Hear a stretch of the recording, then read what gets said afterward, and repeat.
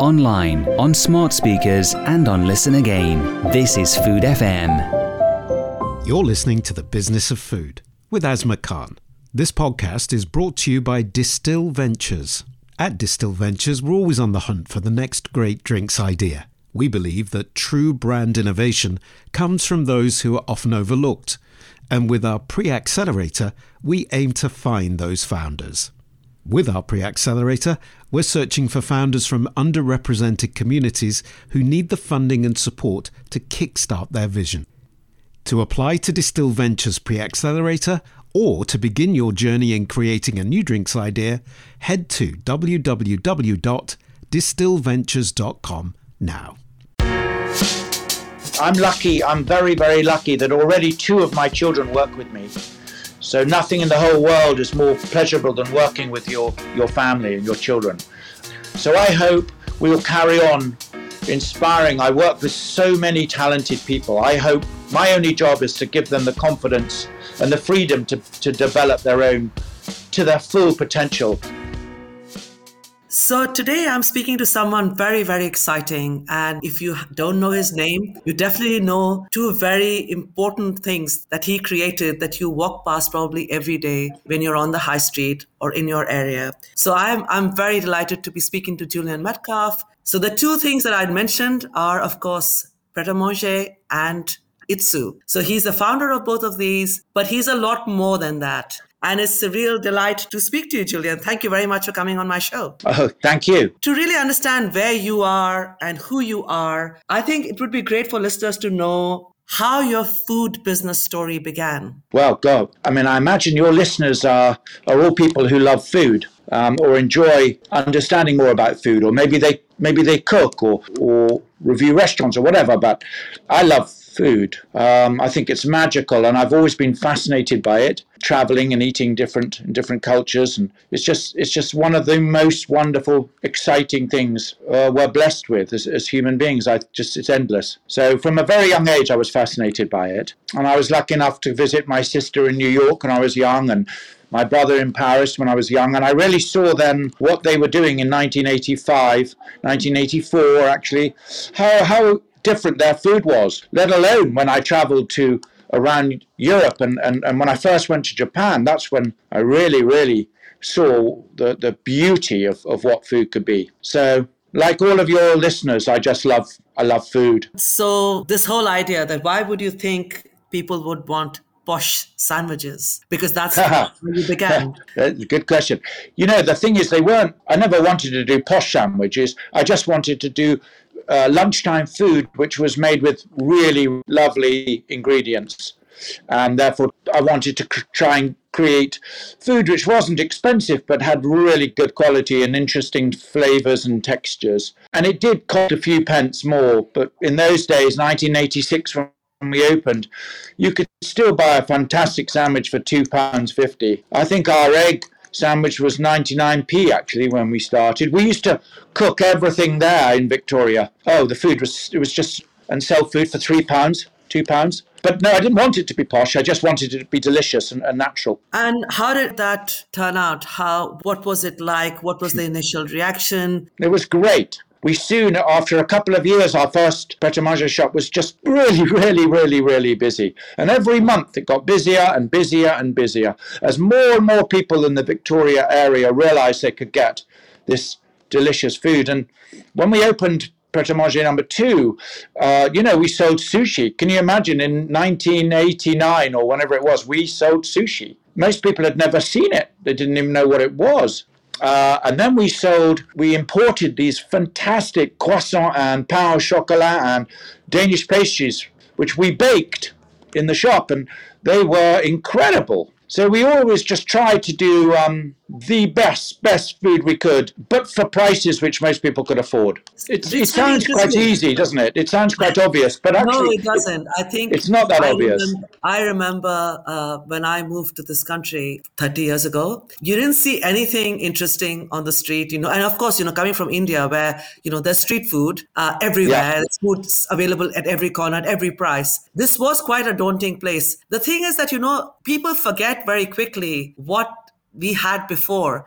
And, now, it's, of course, we are just so, for most, and a lot of younger people, they think, oh, Pret a Manger has been here forever. Because, you kind of feel it's very much part of what, you've grown up with, which is not the case. And I can imagine how hard that was. What I'm interested now is on, the second project that you are still involved with, which is Itsu. But here, the situation is very different. You're coming into an almost oversaturated lunch market, very different from when you started. There you were almost educating people on this kind of new concept of eating good quality food. I want to know, what was the thinking behind Itsu, and why did you start Itsu? Well, there are a number of reasons. Let's start with my absolute obsession and fascination with Japanese and food, which you enjoy eating, in Thailand, Vietnam, Korea, but especially Japan. I visited the country many times, and I'm absolutely in awe of its food, its culture, and its design. So that started many, many years ago. During this time, during the 90s and 2000, Pret a Manger became more and more successful as an early morning concept. We started doing very good breakfast and coffee, and it wasn't really a place which you went to for supper. It was very, very much a takeaway lunch place. Whereas Itsu has slowly developed now tremendously into hot food and something you can eat in the evening. And that's probably the main massive difference between the two. The menu of Itsu is rooted in Japan and Korea and Vietnam, and it's nearly half of all our sales now are in the evening. It's also very specific, that type of food. We work, you eat with chopsticks. We work very, very hard to avoid, we don't deep fry, we don't do breakfast, we don't sell coffee really.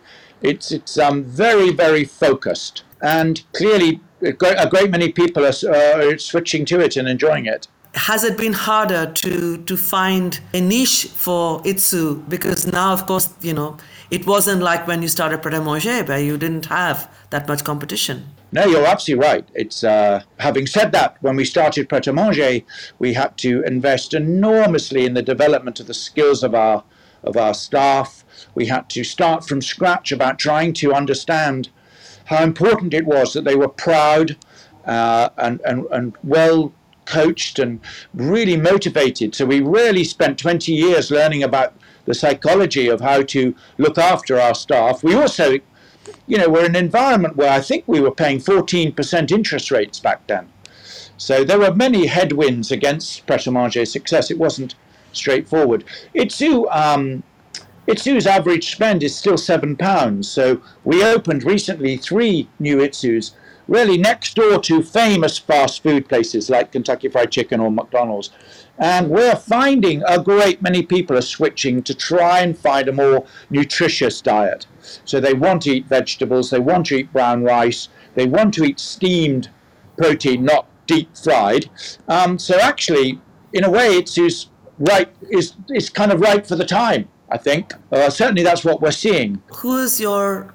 I know that, it's been a while since, you have left the actual management in Pret, but who was your perfect client or your target client? That's it. Yeah. And who is your target client now in Itsu? That's an incredibly good question, because my target client for years and years at Pret a Manger was just somebody who valued the food they ate, and they valued their time, and they valued the things which we at Pret a Manger valued, which was affordability, quality, freshness. So do you know the great joy of Itsu and Pret a Manger was seeing a huge variation of people visiting us. Some people, your listeners, a great many of them actually like and enjoy and value food.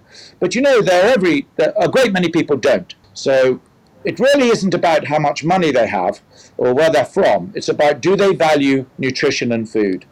So Pret a Manger opened up to a whole world of people just from all over society, young, old, rich and poor, but they valued food. And Itsu's the same. Itsu's more about people who value the nutrition they put in their body. They don't particularly want to eat mass-produced, pretty fried food day in, day out. So it's for people who are trying to eat more fresh, healthier food, but also people who are fascinated by the flavors of that area of the world, of Vietnam, Korea, Thailand, and Japan. So it's a hugely fast-growing market, actually. We opened an Itsu last week in Bath, and it was incredibly successful. I think 400 people were in the queue on the first day. Wow. That's exciting. Yes, it is exciting. I mean, especially at the time that we are now. And so, of course, my next question is about, the pandemic and the lockdown. Yes. And I first want to ask you something as someone who, has, understands you understand what's happening to food, to people, the economy in this country. I want to ask you, what do you think there is going to be a long-term lingering impact on the high street and in the economy and how people eat because of what has happened with COVID over the last year? Or is it just going to be something, when it's over and people will just go back to normal? What do you think? Well, I hope lessons will be learned. I definitely think about the value of better nutrition. There's no doubt the problem with better nutrition, as you know, and we all know, and your listeners know, that it can be very time-consuming and expensive to make really healthy, good food. It's particularly time-consuming. But clearly we all know how important it was and how important it is to be healthy. So I think on that, for that, it may have taught a great many people to be slightly more careful about what they eat. But it's time-consuming to make healthy, delicious food. It's very time-consuming, and we've worked over the last 18 years to find ways of making. We are able to produce really good food at £6.99. Our veg mix, our medleys, all the things we do, our gyoza, our dumplings, for instance. I think they're 226 calories for 8. This is once you dip them in these sauces.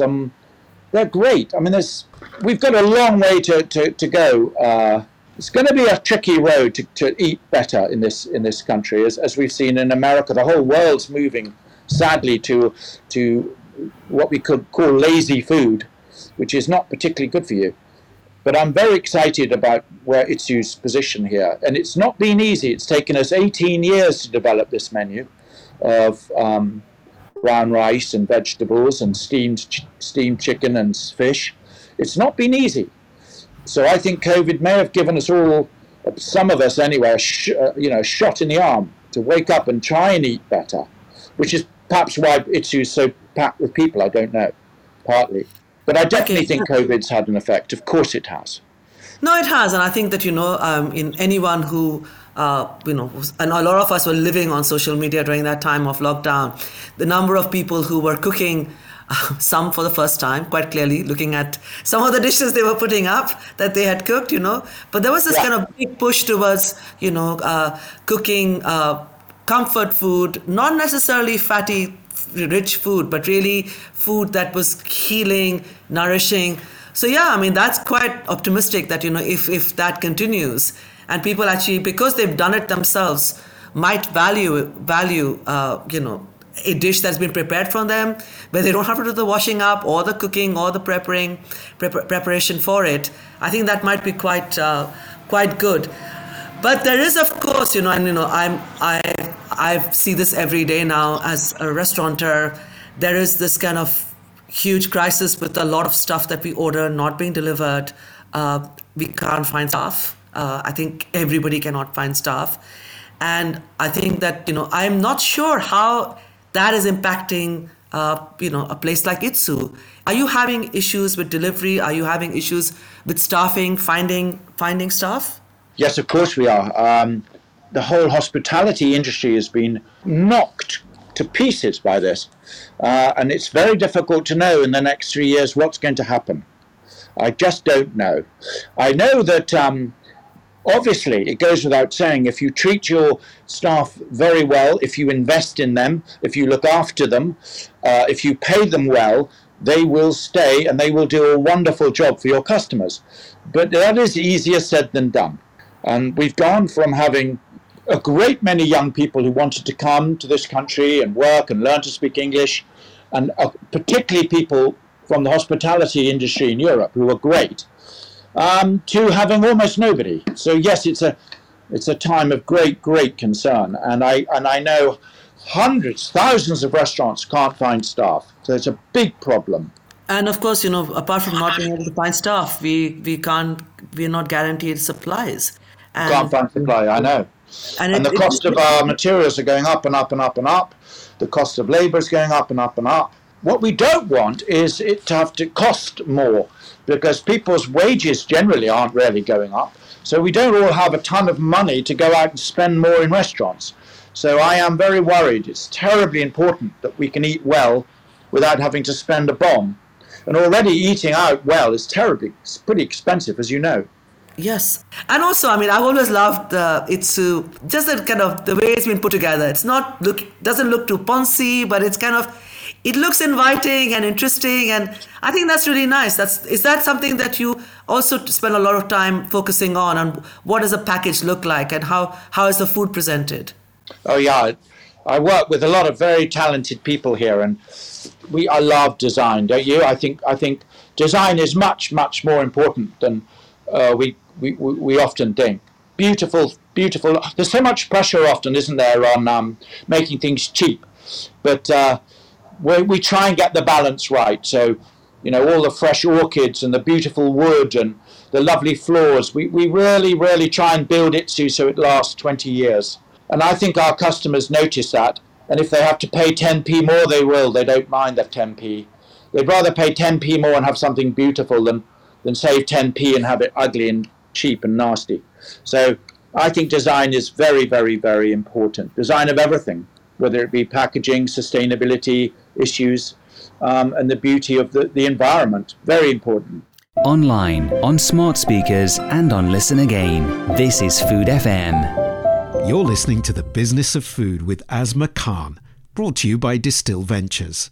To apply to Distill Ventures Pre-Accelerator or to begin your journey in creating a new drinks idea, head to www.distillventures.com now.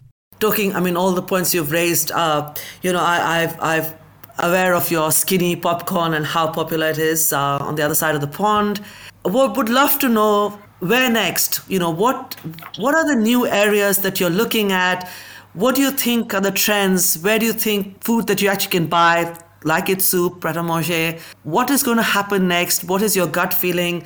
And what is your kind of prediction on how you see this country eating in 5 years' time?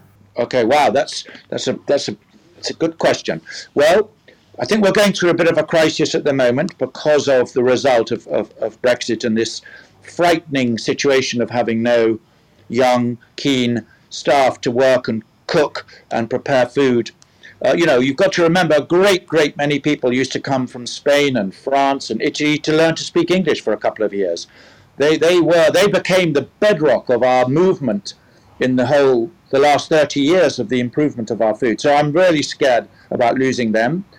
But we'll have to struggle on and do our best. A great many people from this country now travel, and they've enjoyed better food. They've enjoyed the beauty of food, and so they're going to demand more, which is good. That is good. So let's hope we continue on a journey of eating better in this country. But we've been eating for millions of years as humans, so I don't think things change overnight.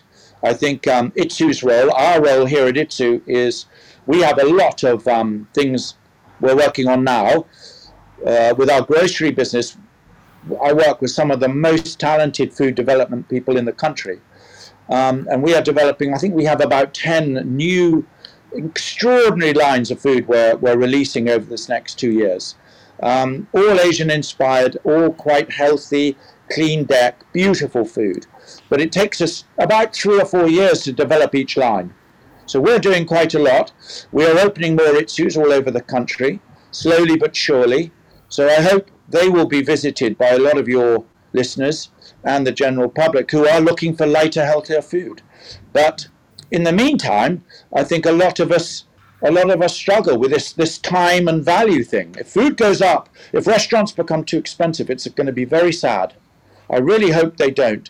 But I hear what you say. I know what it's like. Good food can be very time consuming to make, and ingredients are not cheap. Good ingredients are not cheap.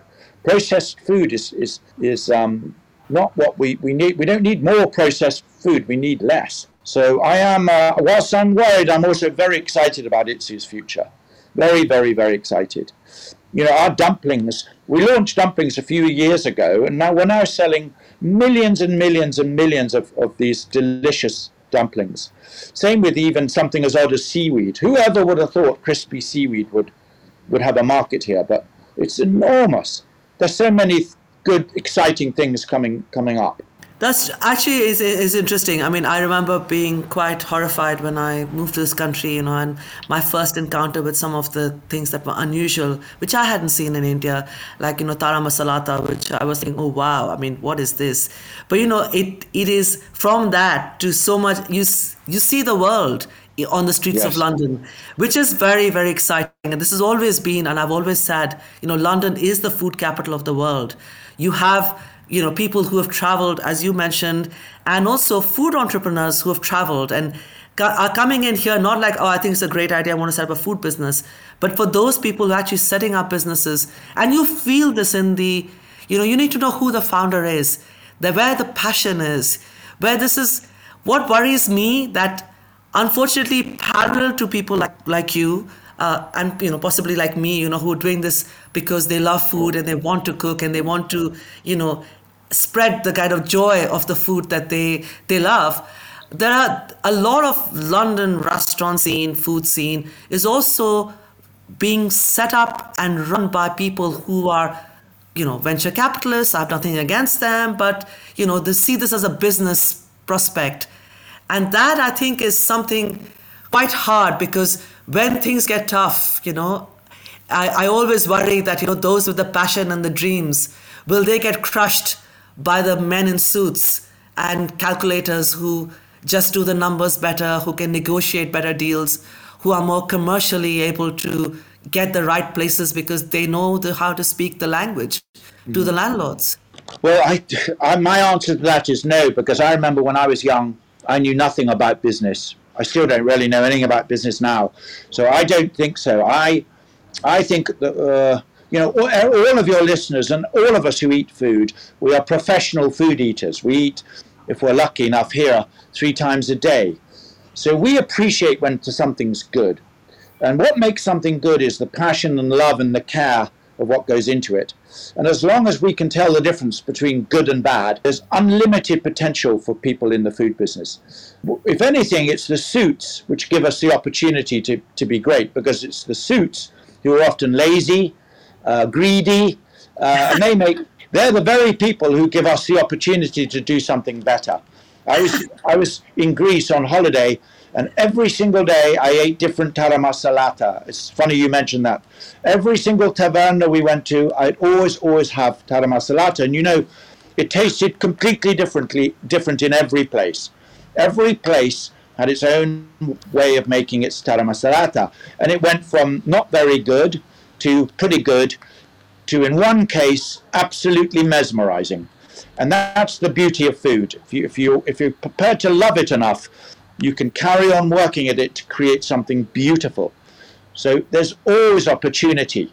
It's the suits who give us the opportunity to do something well with their mass-produced stuff. It's great that they're there with their poor quality and their boring stuff. It's been great speaking to you, Julian. And the thing is that I think that, you know, we will wait to see the new range. I personally am very excited because, you know, it's the kind of thing that we really need, you know, this kind of passion-driven, excitement, innovation, and also, you know, the idea that, you know, you make it accessible. The food is accessible to everyone, because one problem is that a lot of very good food, nutritious, high quality, is extremely expensive, and in intimidating places where you feel, oh my God, everything's so expensive, I'm not going to go in there. And the fact that Itsu is on the high street and you can just walk through the doors and you're very welcome, irrespective of who you are. I think that is something that I love about going to Itsu as well as going to Pret A Manger. And it has been a real privilege speaking to you. I just want to give you the last word, I wanted to ask you, how you see things for yourself in a decade's time. Where do you think you're going to be? Oh, that's interesting. I think I'm lucky. I'm very, very lucky that already 2 of my children work with me. So nothing in the whole world is more pleasurable than working with your family and your children. So I hope we'll carry on inspiring. I work with so many talented people. I hope my only job is to give them the confidence and the freedom to develop their own to their full potential. And with that will come remarkable food products. And we'll break down more and more barriers. So it's a combination of watching them grow, building remarkable products, and at the same time allowing, in my case, my children to really contribute, trying to do everything we possibly can to help people eat well. And it's a combination of those things. And so I think Itsu has a remarkable future because of the people I work with, really. That's great to hear, and I'm very happy you have children working with you. I'm trying to convince mine to work with me, and I know that makes a big difference. It's been wonderful speaking to you, Julian. Thank you so much for your time. Not at all. Thank you. To find out more about Food FM and our content, go to foodfmradio.com. You're listening to The Business of Food with Asma Khan, brought to you by Distill Ventures. To apply to Distill Ventures Pre-Accelerator or to begin your journey in creating a new drinks idea, head to www.distillventures.com now.